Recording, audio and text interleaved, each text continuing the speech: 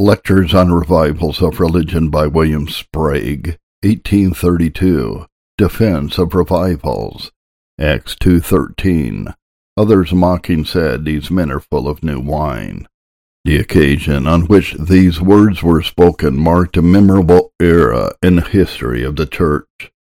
The disciples of Jesus, a few days after his ascension, being assembled for devotional exercises in a certain room in the city of Jerusalem, where they had been accustomed to meet, were surprised by a marvelous exhibition of the mighty power of God.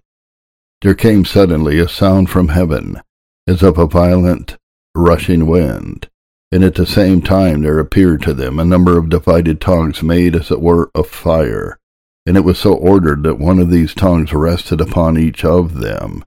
And at the moment that these tongues or lambent flames touched them, they were filled in an extraordinary degree with the Holy Spirit, and began to speak a variety of languages which they had never before understood, with a fluency and fervor which were beyond measure astonishing. It is hardly necessary to add that this is a most signal attestation to the divinity of the gospel, and a glorious pledge of the Redeemer's final and complete triumph. It is not strange that so wonderful an event as this should have been instantly noised abroad, or that it should have excited much curiosity and speculation. Accordingly, we are informed that the multitude came together, and were amazed to find that the fact was as had been represented, that these ignorant Galileans had suddenly become masters of a great variety of languages, and were talking with men of different nations as fluently as if they had been speaking in their own mother tongue. The true way of accounting for this, that is, referring it to miraculous agency, they all seem to have overlooked. Nevertheless, as it was manifestly an effect of something, they could not but inquire in respect to the cause of it. And we have one specimen of the wisdom that was exercised on the occasion in the words of our text.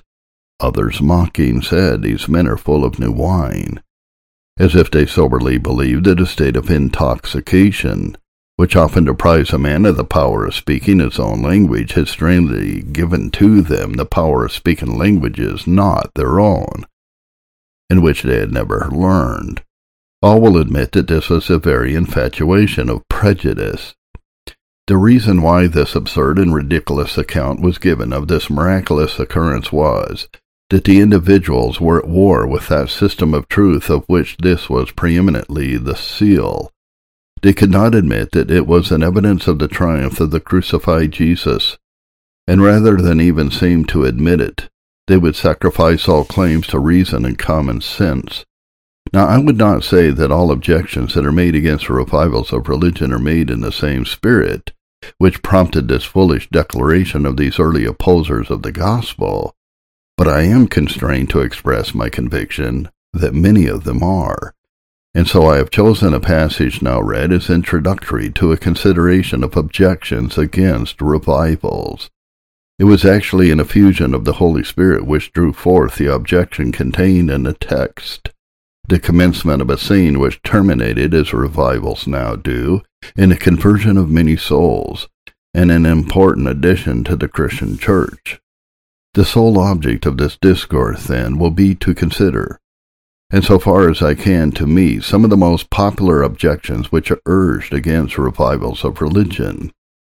And I wish it distinctly to be borne in mind that the defense which I am to make relates not to mere spurious excitements, but to genuine revivals, such revivals as I have attempted to describe in the preceding discourse. The first of these objections which I shall notice is that revivals of religion, as we use the phrase, are unscriptural. It is proper that this objection should be noticed first, because if it can be sustained, it is of itself a sufficient reason, not only for indifference towards revivals, but for positive opposition to them. And in that case, as it would be unnecessary that we should proceed, so it be only fair that, at the outset, we should surrender the whole ground. No matter what else may be said in favor of revivals, no matter how important they may have been regarded, or how much we may have been accustomed to identify them with the prosperity of Christ's cause, If it can be fairly shown that they are unscriptural, we are bound unhesitatingly to conclude that we have mistaken their true character. God's word is to be our standard in everything, and wherever we allow considerations of expediency in reference to this or any other subject to prevail against that standard, we set up our own wisdom against the wisdom of the highest, and we are sure thereby to incur his displeasure. To the law and to the testimony then be our appeal. In order to denominate anything that is connected with the subject of religion unscriptural, it is not enough that we should be able to show that it is not expressly commanded, but we should also make it appear that it is either expressly or implicitly forbidden.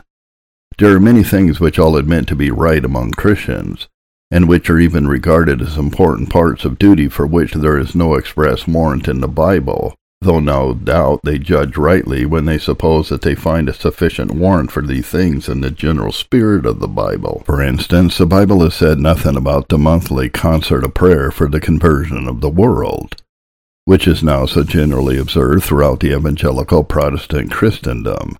And of course this is not to be regarded as a divine institution, but so long as God has commanded his people to pray for the prosperity of Jerusalem, and so long as the Savior has promised to bless them, where only 2 or 3 are met together in his name, it would be folly for anyone to contend that the monthly concert is an anti-scriptural institution.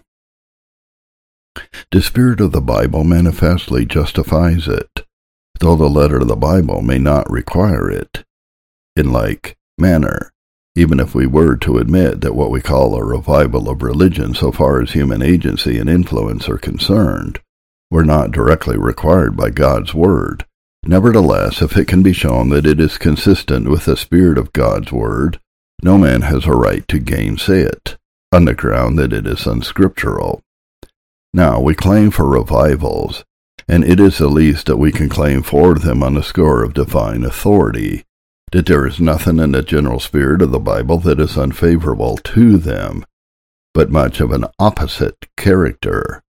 It is a tendency of all the instructions of God's word to form men to a habit of serious reflection, to abstract their affections from the world, to lead them to commune with their hearts and to commune with God, and to seek with greater earnestness than anything else the salvation of the soul.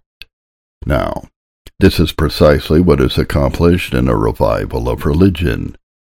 In such a scene, if anywhere is fulfilled the great design of God's word in bringing men to serious consideration, to self-communion, to a right estimate of the comparative value of the things which are seen and are temporal, and the things which are not seen are eternal, we say nothing here of the means employed, but simply speak of the effect produced, and we are sure that no one who admits that the effect is as we have stated will doubt that it is in keeping with the general tenor of God's word.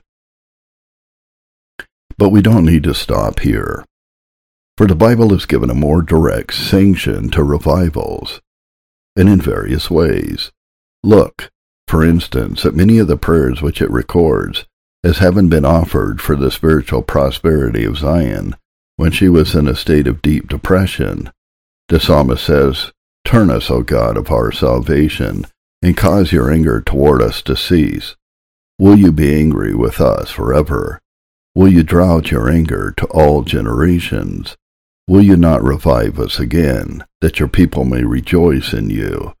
Show us your mercy, O Lord, and grant us your salvation. And again, return, we beseech you, O God of hosts, look down from heaven, and behold and visit this vine and the vineyard which your right hand has planted, and a branch that you made strong for yourself." And again, the prophet Habakkuk prays, "O Lord, revive your work in the midst of the years, make known. In wrath, remember mercy." These prayers were offered in behalf of the church when she was in a state of temporal bondage, as well as of spiritual affliction. Nevertheless, they relate especially to spiritual blessings, and what was meant by a revival then was substantially the same thing as what it is intended by a revival now. Accordingly, We find that these very prayers are constantly used by the church at this day, and that from a regard to them, as we cannot doubt, God often appears to lengthen her cords and strengthen her stakes. The blessings of divine grace descend upon her in such profusion that she puts on her beautiful garments and looks forth fair as the morning. There also are recorded in the Scriptures many signal instances in which God has poured out His Spirit and effected a sudden and general reformation. If you go back to the Jewish dispensation, you will find this remark strikingly verified in the reigns of David and Solomon, of Asa and Jehoshaphat, of Hezekiah and Josiah.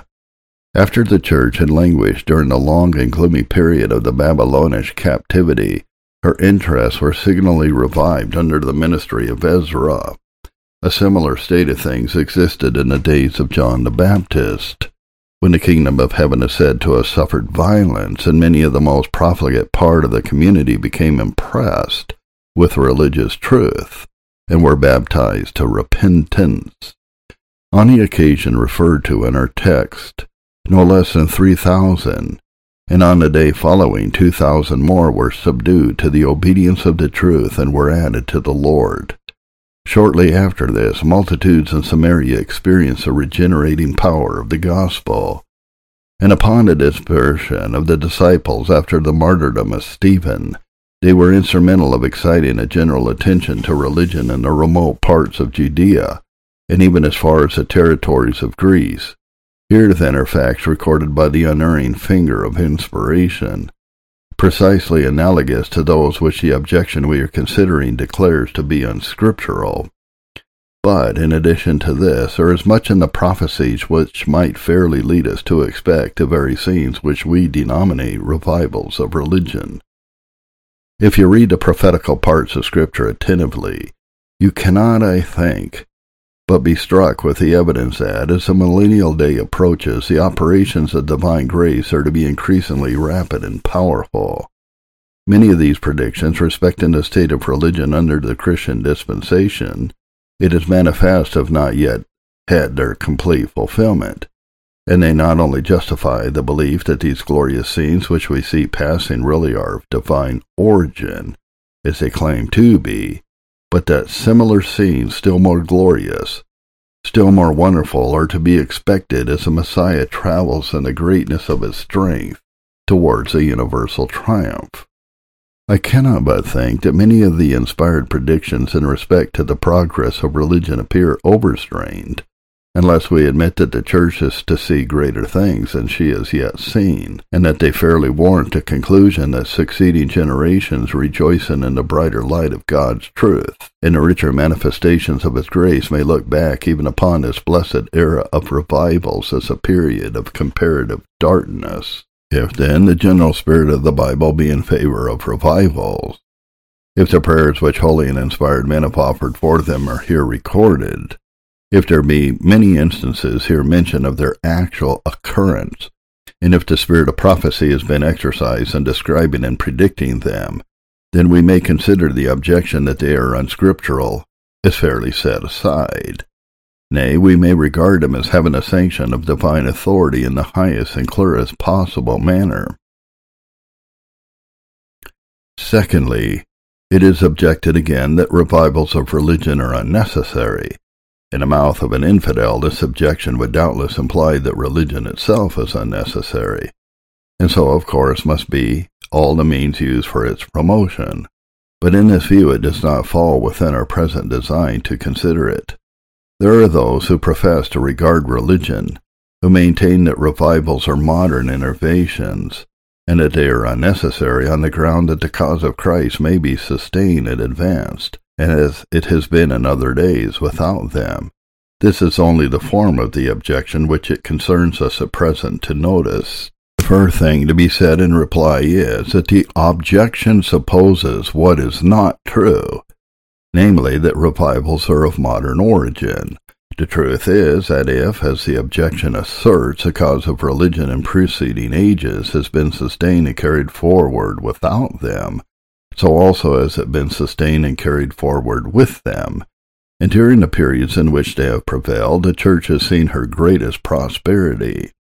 You have already seen that instead of being of recent origin, they go back to an early period in the Jewish dispensation. In passing from the records of inspiration, we find that revivals have existed, with a greater or less degree of power, especially in the later periods of the Christian Church. This is emphatically true during the period of the Reformation in the 16th century.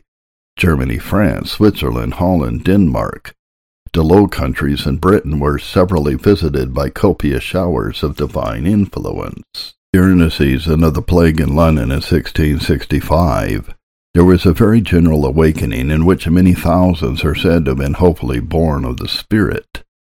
In the early part of the 17th century, various parts of Scotland and the north of Ireland were blessed at different periods with signal effusions of divine grace in which great multitudes gave evidence of being brought out of darkness into marvelous light. During the first half of the last century, under the ministrations of George Whitefield, David Brainerd, Jonathan Edwards, Samuel Davies, William and Gilbert Tennant, and many other of the holiest and greatest men whose labors have blessed the Church, there was a succession of revivals in this country, which caused the wilderness to blossom as a rose, and the desert to put on the appearance of the garden of the Lord. And when these revivals declined and the Church settled back into the sluggish state from which she has been raised, then commenced her decline in purity and discipline and doctrine, in all with which her prosperity is most intimately connected. And this state of things continued, only becoming worse and worse until a little before the beginning of the present century, the spirit of revivals again burst forth, and has since that period richly blessed especially our American Church. The fact, then, most unfortunately for the objection we are considering, turns out to be that if the Church has been sustained at some periods without these signal effusions of the Holy Spirit, she has barely been sustained, and that the brightest periods of her history have been those in which they have prevailed with the greatest power. To object to revivals, then, on the ground that they are modern, or that they are unnecessary to the best interests of the Church, betrays an utter ignorance of their history. But let us inquire a little further, why the old and quiet way, as it is often represented, of becoming religious is the best, if you mean that you prefer that state of religion in which the dews of divine grace continually descend, and Christians are always consistent and active, and there is a constant succession of conversions from among the impenitent to the more sudden and rapid operations of God's Spirit. Be it so, there is as truly a revival in the one case as the other. But the state of things which this objection contemplates is that in which religion is kept in the background, and only here and there, one at distant periods, comes forward to confess Christ, and the Church is habitually in a languishing state. And is such a state of things to be preferred above that in which the salvation of the soul becomes the all-engrossing object, and even hundreds within a little period come and own themselves on the Lord's side? Is it not desirable that sinners should be converted immediately? Are they liable every hour to die, and thus be beyond the reach of mercy and of hope? And is it not right that they should be pressed with the obligations of immediate repentance? And is it not necessary that they should exert themselves to escape the tremendous doom by which they are threatened? Is it more desirable that the mass of sinners should be sleeping on in guilty security, liable every hour to fall into the hands of a sin-avenging God, or that they should be escaping by multitudes from the coming wrath, and gaining an interest in the salvation of the gospel? He, and only he, who will dare to say that the former is most desirable, can consistently object to revivals on the ground that the Church had better revert to the quiet uniformity of other days. Still further, before you decide that revivals are unnecessary, you must either settle it that they are not the work of God, or else you must assume the responsibility of deciding that he is not doing his work in the best way. Will you take the former side of the alternative and maintain that this is not God's work, If you say this, then I challenge you to prove that God ever works in the renovation of men. For the only evidence of the existence of a principle of religion in the heart is the operation of that principle in the life. And I hesitate not to say that I can show you as unequivocal fruits of holiness produced from a revival of religion as you can show me in any other circumstances. Unless, then, you will assume the responsibility of saying that all the apparent faith and love and zeal and holiness which are produced from a revival, and which, so far as we can judge, have every characteristic of genuineness, are spurious, it were rash to decide that this is not a work effected by the agency of the Holy Spirit. But if you admit that this is God's work, you surely will not dare to say that his way of accomplishing his purpose is not the best. Suppose that nothing appeared to render this course of procedure especially desirable, yet the point being established that it is the course which God has chosen, the reflection that God's ways are not as our ways ought to silence every doubt. But who, after all, will say that it even appears inconsistent with infinite wisdom and goodness as a cause of God is advancing towards a complete triumph, that he should operate more powerfully, more suddenly than in some other periods, in short, precisely as he does in a revival? Has God bound himself that he will convert men only by small numbers, or by a very gradual influence? Or does he not rather in this respect claim the right of absolute sovereignty? I ask again, in view of the bearing which this objection has upon the character of God, who will dare say that revivals are unnecessary? Thirdly, another objection against revivals is that they are the nurseries of enthusiasm. If by enthusiasm you mean a heated imagination that prompts to excesses in conduct, then you meet with it in other departments besides that of revivals. You will see as much enthusiasm in a political cabal, or in an election of civil officers, or in a commercial speculation, or even in the pursuits of science, as you will find in a revival of religion. Yes, believe me, there is a worldly as well as a religious enthusiasm, and let me inquire how it comes to pass that you can tolerate the former, nay, perhaps that you can exemplify and cherish it, and yet can regard the latter with so much disapprobation and abhorrence. Does it not look a little as if your objection lay rather against religion, the subject in respect to which the enthusiasm is exercised, than against the enthusiasm itself? But are you sure that in passing judgment on the enthusiasm connected with revivals, you always call things by their right names? Is it not more than possible that much of what you call by this name may be the fervor of true love to God and of genuine Christian zeal? Suppose you were to go into a meeting composed entirely of persons of the same religious character with Isaiah or David or Paul, and suppose they were to utter themselves in expressions not more fervent than these holy men have actually used. Do you not believe that you would think there was some enthusiasm in that meeting, and that the exercises would be better if they partook a little more of the earthly and a little less of the heavenly? Between enthusiasm on the one hand and conviction of sin and love to God, and zeal and religion on the other, there is really no affinity. They are as unlike each other as any genuine quality is unlike its counterfeit. But is there not some danger that they who have a heart opposed to religion, and who are willing to find excuses for the neglect of it, will brand some of the Christian graces, when they shine with unusual brightness, with the opprobrious epithet of enthusiasm? But suppose there is some real enthusiasm mingled with revivals, and to a certain extent this no doubt must be admitted. Shall we on this ground reject them altogether, because some few individuals in such a scene may act the part of enthusiasts?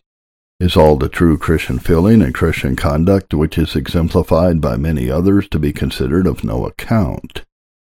Or suppose, if you will, that a small degree of enthusiasm may pertain to all. Does this nullify all the exercises of genuine and perhaps elevated piety with which it may happen to be connected? Where is a man who adopts the same principle in respect to his worldly affairs? If you should import the productions of some foreign clime, and should discover that a small part of the quantity had been injured by the voyage, and that the rest had not suffered at all, would you cast the whole of it from you? Or would you not rather make a careful separation between the good and the bad, retaining the one and rejecting the other? Or if you should hear a lecture on science or politics or religion, or any other subject in which you should discover a few mistakes, while nearly the whole of it was sound and practical, and in a high degree instructive, would you condemn the whole for these trifling errors, and say it was all a mass of absurdity? Or would you not rather treasure it up in your memory as in the main excellent, though you felt that, like everything human, it was marred by imperfection? And why should not the same principle be admitted in respect to revivals? Is it right? Is it honest, because there may be in them a small admixture of enthusiasm, to treat them as if they were made up of enthusiasm and nothing else? Would it not be more equitable? Would it not be more candid to separate the precious from the vile, and to let the sentence of condemnation fall only where it is deserved? But perhaps I shall be met here with the declaration that there are scenes which pass for revivals of religion in which there is nothing but enthusiasm and its kindred evils, scenes which outrage the decorum of religious worship, and exert no other influence upon religion than to bring it into contempt. Be it so. If there be such scenes, whatever name they may assume, they are not what we plead for under the name of revivals. On the contrary, every friend of true revivals must, if he be consistent, set his face against them. And I maintain further, that it is gross injustice to the cause of revivals to confound those scenes in which there is nothing but the wildfire of human passion, with those in which there is a manifest operation of the Holy Spirit.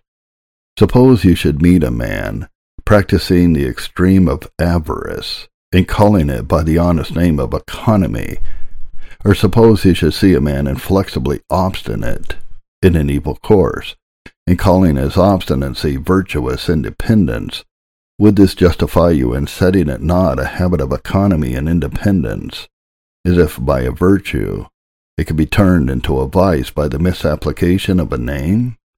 And suppose that any man, or any number of men, choose to yield themselves up to gross fanaticism, and to attempt to pass it off under the name of religion, or of a revival of religion, who is erred that does not perceive that the existence of the counterfeit contributes in no way to debase the genuine quality. Prove to me that anything that takes the name of a revival is really spurious, and I pledge myself, as a friend of true revivals, to be found on the list of its opposers. Names are nothing. Things, facts, realities are everything. Number 4.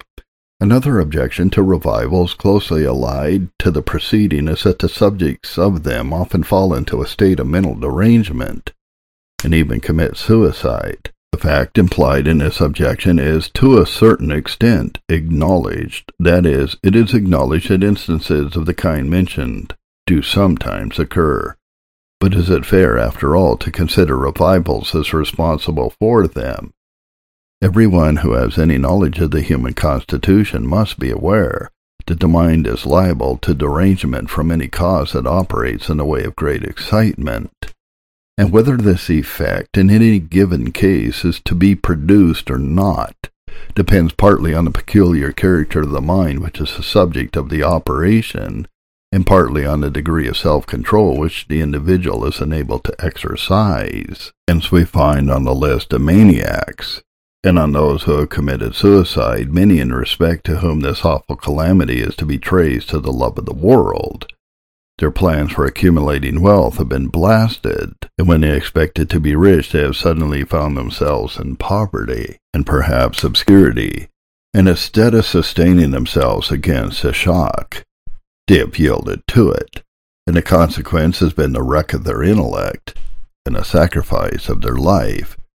You who are men of business well know that the case to which I have referred is one of no uncommon occurrence. But who of you ever thought that these cases reflected at all upon the fair and honorable pursuit of the world?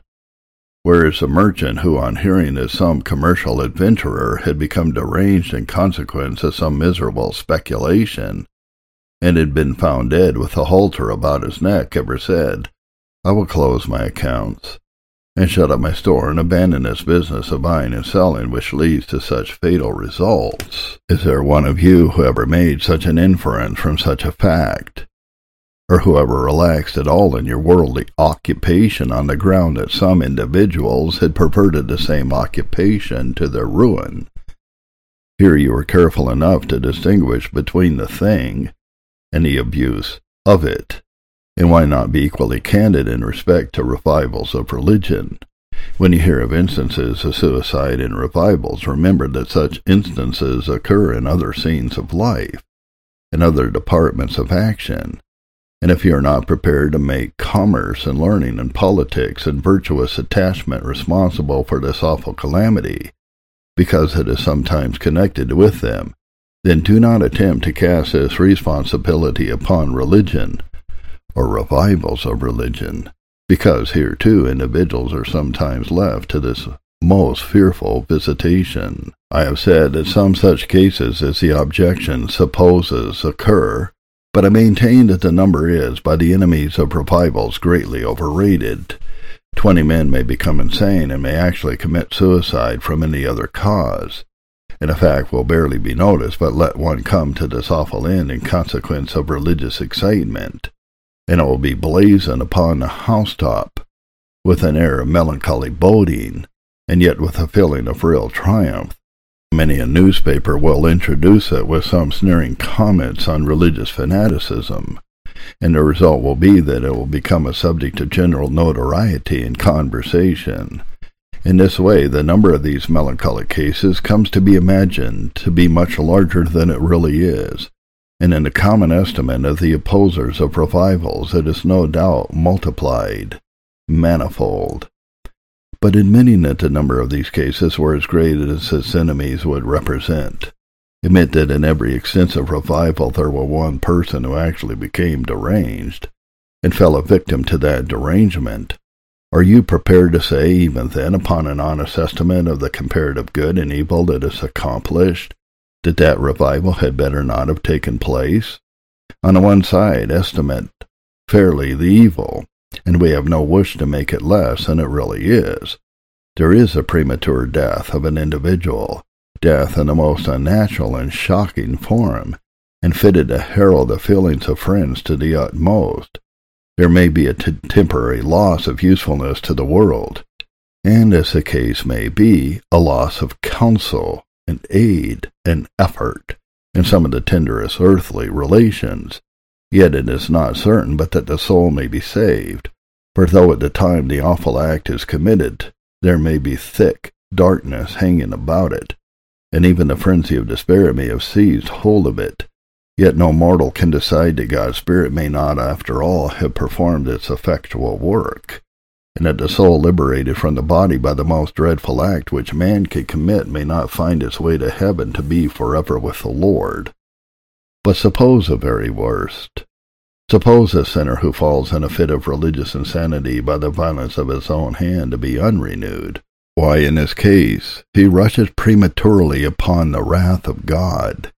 He cuts short the period of his probation, which, had it been protracted, he might or might not have improved to the salvation of his soul. Look now at the other side. In the revival in which this unhappy case has occurred, besides a general quickening impulse that has been given to the people of God, perhaps 100 individuals have had their character renovated and their doom reversed. Each one of these was hastening forward perhaps to a deathbed of horror, certainly to an eternity of wailing, but in consequence of the change that has passed upon them, they can now anticipate the close of life with peace and the ages of eternity with unutterable joy. There is no longer any condemnation to them because they are in Christ Jesus. And besides, they are prepared to live usefully in the world, each of them to glorify God by devoting himself according to his ability to the advancement of his cause. Now, far be it from us to speak lightly of such a heart-rending event as the death of a fellow mortal, in the circumstances we have supposed. But if any will weigh this against the advantages of a revival, we have a right to weigh the advantages of a revival against this, and to call upon you to decide for yourself which preponderates. Is the salvation of 100 immortal souls, supposing that number to be converted, a light matter when put into the scale against the premature and awful death of a single individual, or to suppose the very worst of the case, his cutting short his space for repentance and rushing unprepared into the presence of his judge? Number 5.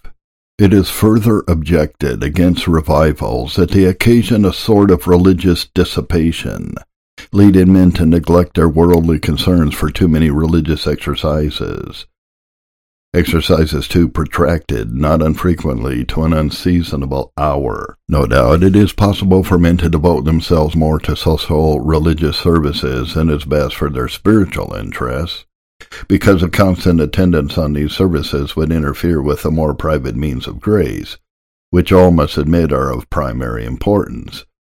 But who are the persons by whom this objection is most frequently urged, and who seem to feel the weight of it most strongly?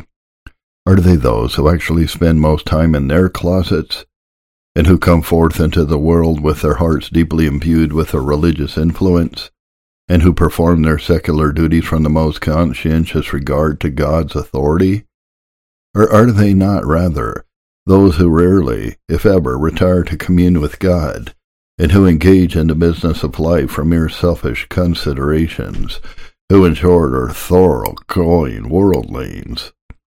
If a multitude of religious meetings are to be censored on the ground of their interference with other duties, I submit to you whether this censure comes with a better grace from him who performs these duties, or from him who neglects them. I submit to you whether the man who is conscious of living in the entire neglect of religion ought to be very lavish in his censures upon those who are yielding their thoughts to it in any way or to any extent. Would it not be more consistent at least for him to take care of the beam before he troubles himself about the mote? Far be it from me to deny that the evil which this objection contemplates does sometimes exist, that men, and especially women, who neglect private and domestic duties for the sake of mingling continual and social religious exercises. Nevertheless, I am constrained to say that the objection, as it is directed against a mass of Christians during a well-regulated revival, is utterly unfounded. For I ask, who are the persons who have ordinarily the best regulated families, who are most faithful to their children, most faithful in their closets, most faithful and conscientious in their relative duties, and even in their worldly engagements? If I may be permitted to answer, I should say unhesitatingly that they are generally the persons who love the social prayer meeting and a meeting for Christian instruction and exhortation, those, in short, who are often referred to by the enemies of revivals as exemplifying the evil which this objection contemplates. God requires us to do every duty, whether secular or religious, in its right place, and this the Christian is bound to keep in view in all of its conduct. But there is too much reason to fear that the spirit which ordinarily objects against many religious exercises is a spirit which, if the whole truth were known, it would appear had little complacency in any.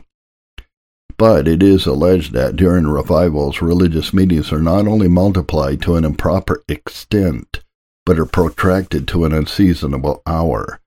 That instances of this kind exist admits of not question, and it is equally certain that the case here contemplated is an evil which every sober, judicious Christian must discourage. We do not believe that in an enlightened community it is an evil of very frequent occurrence, but wherever it exists, it is to be reprobated as an abuse, and not to be regarded as any part of a genuine revival, or as anything for which a true revival is responsible. But here again it may be worthwhile to inquire how far many of the individuals who offer this objection are consistent with themselves. They can be present at a political cabal or at a convivial meeting which lasts the whole night, and these occasions may be of very frequent occurrence, and yet it may never occur to them that they are keeping unseasonable hours. Or if their children may return at the dawn of a day from a scene of vain amusement in which they have brought on an entire prostration both of mind and body, and unfitted themselves for any useful exertion during the day, and yet all this is not only connived at as excusable, but smiled upon as commendable. I do not say that it is right to keep up a religious meeting during the hours that Providence has allotted to repose. I believe fully that in ordinary cases it is wrong. But I am sure that I could not hold up my head to say this if I were accustomed to look with indulgence on those other scenes of the night of which I have spoken. It is best to spend the night as God designed it should be spent, and refreshing our faculties by sleep. But if any other way is to be chosen, judge ye whether they are wisest who deprive themselves of repose in an idle round of diversion, or those who subject themselves to the same sacrifice and exercises of devotion and piety. It is also objected again to revivals that the supposed conversions that occur in them are usually too sudden to be genuine, and that the excitement which prevails at such a time must be a fruitful source of self-deception. That revivals are often perverted to minister to self-deception cannot be questioned, and this is always to be expected when there is much of human machinery introduced. Men often suppose themselves converted, or actually pass as converts merely from some impulse of the imagination, when they have not even been the subjects of true conviction. But, notwithstanding this abuse, I will say that the Bible does not warn us to expect sudden conversions. What do you say of the 3,000 who were converted on the day of Pentecost? Shall I be told that there was a miraculous agency concerned in producing that wonderful result? I answer, there was indeed a miracle wrought in connection with that occasion, but there was no greater miracle in the actual conversion of those sinners than there is in the conversion of any other sinners. For conversion is in all cases the same work and accomplished by the same agency, namely the special agency of the Holy Spirit. This instance, then, is entirely to our purpose, and proves at least the possibility that a conversion may be sound, though it be sudden. Nor is there anything in the nature of the case that should lead us to a different conclusion. For what is conversion? It is a turning from sin to holiness. The truth of God is presented before the mind, and this truth is cordially and practically believed. It is received into the understanding, and through that reaches the heart and life. Suppose the truth to be held up before the mind, already awake to its importance, in a sense prepared for its reception, what hinders but that it should be received immediately? But this would be all that is intended by a sudden conversion. Indeed, we all admit that the act of conversion, whenever it takes place, is sudden, and why may not the preparation for it in many instances be so also? Where is the absurdity of supposing that a sinner may, within a very short period, be brought practically to believe both the truth that awakens the conscience and that which converts the soul? In other words, may pass from a state of absolute carelessness to reconciliation with God. The evidence of conversion must indeed be gradual, and must develop itself in a subsequent course of exercises and acts, so that it were rash to pronounce any individual in such circumstances a true convert. But not only the act of conversion, but the immediate preparation for it may be sudden, and we may reasonably hope in any given case of apparent conversion that the change is genuine. I may add that the general spirit of the Bible is by no means unfavorable to sudden conversions. The Bible calls upon men to repent, to believe, to turn to the Lord now. It does not direct them to put themselves on a course of preparation for doing this at some future time, but it allows no delay. It proclaims that now is the accepted time, now the day of salvation. When men are converted suddenly, is there anything more than an immediate compliance with these divine requisitions which are scattered throughout the Bible? But what is the testimony of facts on this subject? It were in vain to deny that some who seem to be converted during the most genuine revivals fall away.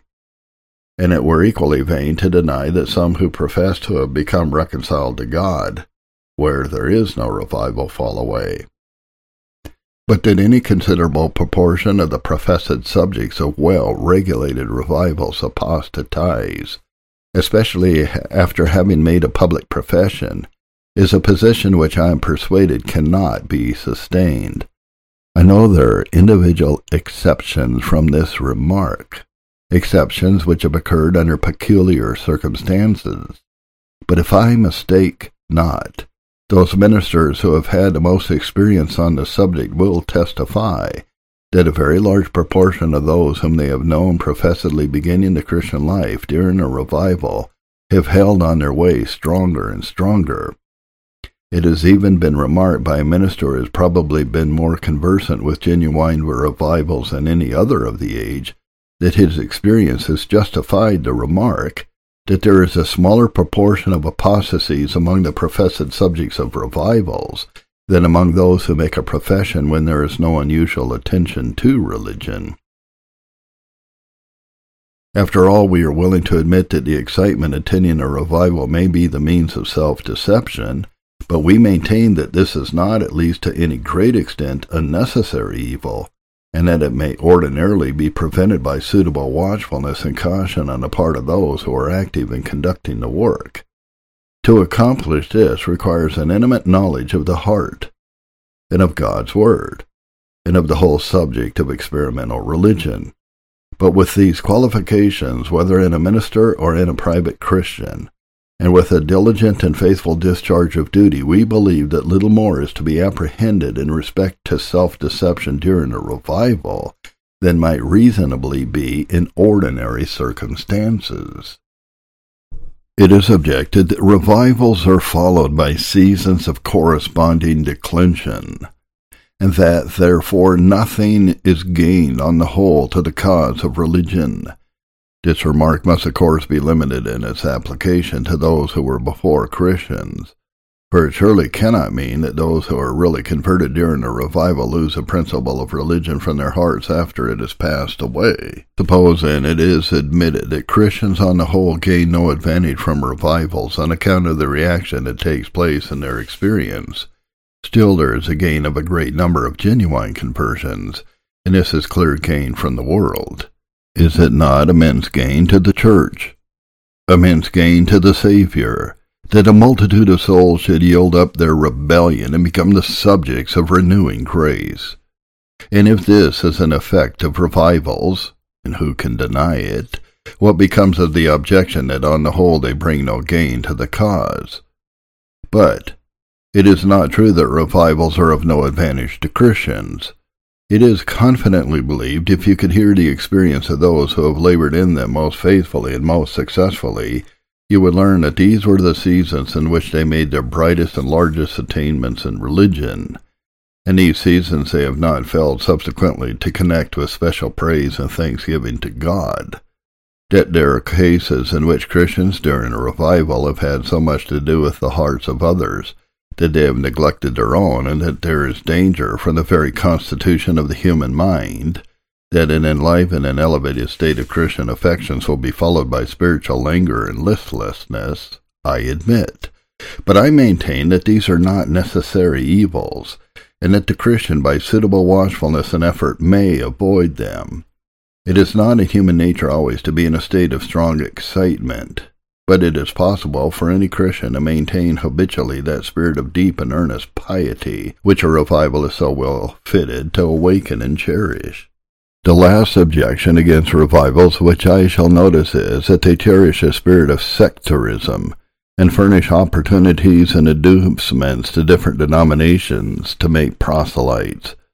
I own, brethren, with grief and shame for sin, common imperfections, that the evil contemplated in this objection frequently does occur, and though for a time different sects may seem to cooperate with each other for the advancement of the common cause, yet they are exceedingly apt sooner or later to direct their efforts mainly to the promotion of their own particular cause, and sometimes it must be confessed the greater is seen to be almost forgotten in the less. Wherever this state of things exists, it is certainly fraught with evil, and the only remedy to be found for it is an increased degree of intelligence, piety, and charity in the church. But here again let me remind you that, let this evil be as great as it may, the most that you can say of its connection with revivals is that they are the innocent occasion of it, not the faulty cause. Suppose an individual, or any number of individuals, were to take occasion from the fact that we are assembled here for religious worship, to come in violation of the laws of the land, and by boisterous and menacing conduct to disturb our public service, and suppose they should find themselves forthwith within the walls of a jail. The fact of our being here engaged in the worship of God might be the occasion of the evil which they had brought upon themselves, but surely no man in the possession of his reason would dream that it was a responsible cause. In like manner, a revival may furnish an opportunity and suggest an inducement to different religious sects to bring us many into the particular communion as they can, and they sometimes do this in the exercise of an unhallowed party spirit. But the evil is to be charged not upon the revival, but upon the imperfections of Christians and ministers, which have taken occasion from the state of things thus to come into exercise. The revival is from above, proselyting spirit is from beneath. But the fallacy of this objection may best be seen by a comparison of the evil complained of with the good that is achieved. You and I are Presbyterians, but we profess to believe that our neighbors of many of the different denominations around us hold the fundamental truths of the gospel, and are walking in the way to heaven. As Presbyterians we have a right, and it is our duty to take special heed to the interests of our own church. But much as we may venerate her order or her institutions, who among us is there that does not regard Christian as much more hallowed a name? In other words, where is a man who would not consider it comparatively a light matter whether an individual should join our particular communion or some other, provided he gave evidence of being a real disciple of Christ? Now apply this remark to revivals. The evil complained of is that different sects manifest an undue zeal to gather as many of the hopeful subjects of revivals as they can into their respective communions. Suppose it be so, and what is the result? Why, that they are training up, not as we should say, perhaps under the best form of church government, or possibly the most unexceptionable views of Christian doctrine, but still in the bosom of the Church of God, under the dispensation of His Word, and in the enjoyment of His ordinances, and in communion with His people, are training up to become members of that communion in which every other epithet will be merged in that of sons and daughters of the Lord Almighty. Place in, on the one side, the fact that these individuals are to remain in their sins, supposing there is no revival of religion, and on the other, the fact that they are to be proselyted, if you please, to some other Christian sect, provided there is one, and then tell me whether the objection which I am considering does not dwindle to nothing. I would not deem it uncharitable to say that the man who could maintain this objection in this view, that is, a man who could feel more complacency in seeing his fellow men remain in his own denomination, dead in trespasses and sins, than in seeing them join other denominations, giving evidence of being followers of the Lord Jesus. Whatever other sect he may belong to does not belong to the sect of true disciples. Whatever may be his shibboleth, rely on it. He has not learned to talk in the dialect of heaven. I presented the subject before you, my friends, at considerable length, not because I have considered myself as addressing a congregation hostile to revivals, for I bear you testimony that it is not so, but because most of the objections which have been noticed are more or less current in the community, and I have wished to guard you against the influence of these objections, on the one hand, and to assist you to be always ready to give an answer to anyone that asks a reason of your views of the subject on the other. I hope that what has been said may confirm your conviction that the cause of revivals is emphatically the Saviour's cause, and that you may be disposed, each one, to labor in it with increased diligence and zeal, and may your labors be characterized by such Christian prudence and tenderness and fidelity, that while you shall see a rich blessing resting upon them, they may have a tendency to silence the voice of opposition, and increase the number of those who shall cooperate with you in sustaining and advancing this glorious cause. William Sprague, Lectures on Revival of Religion.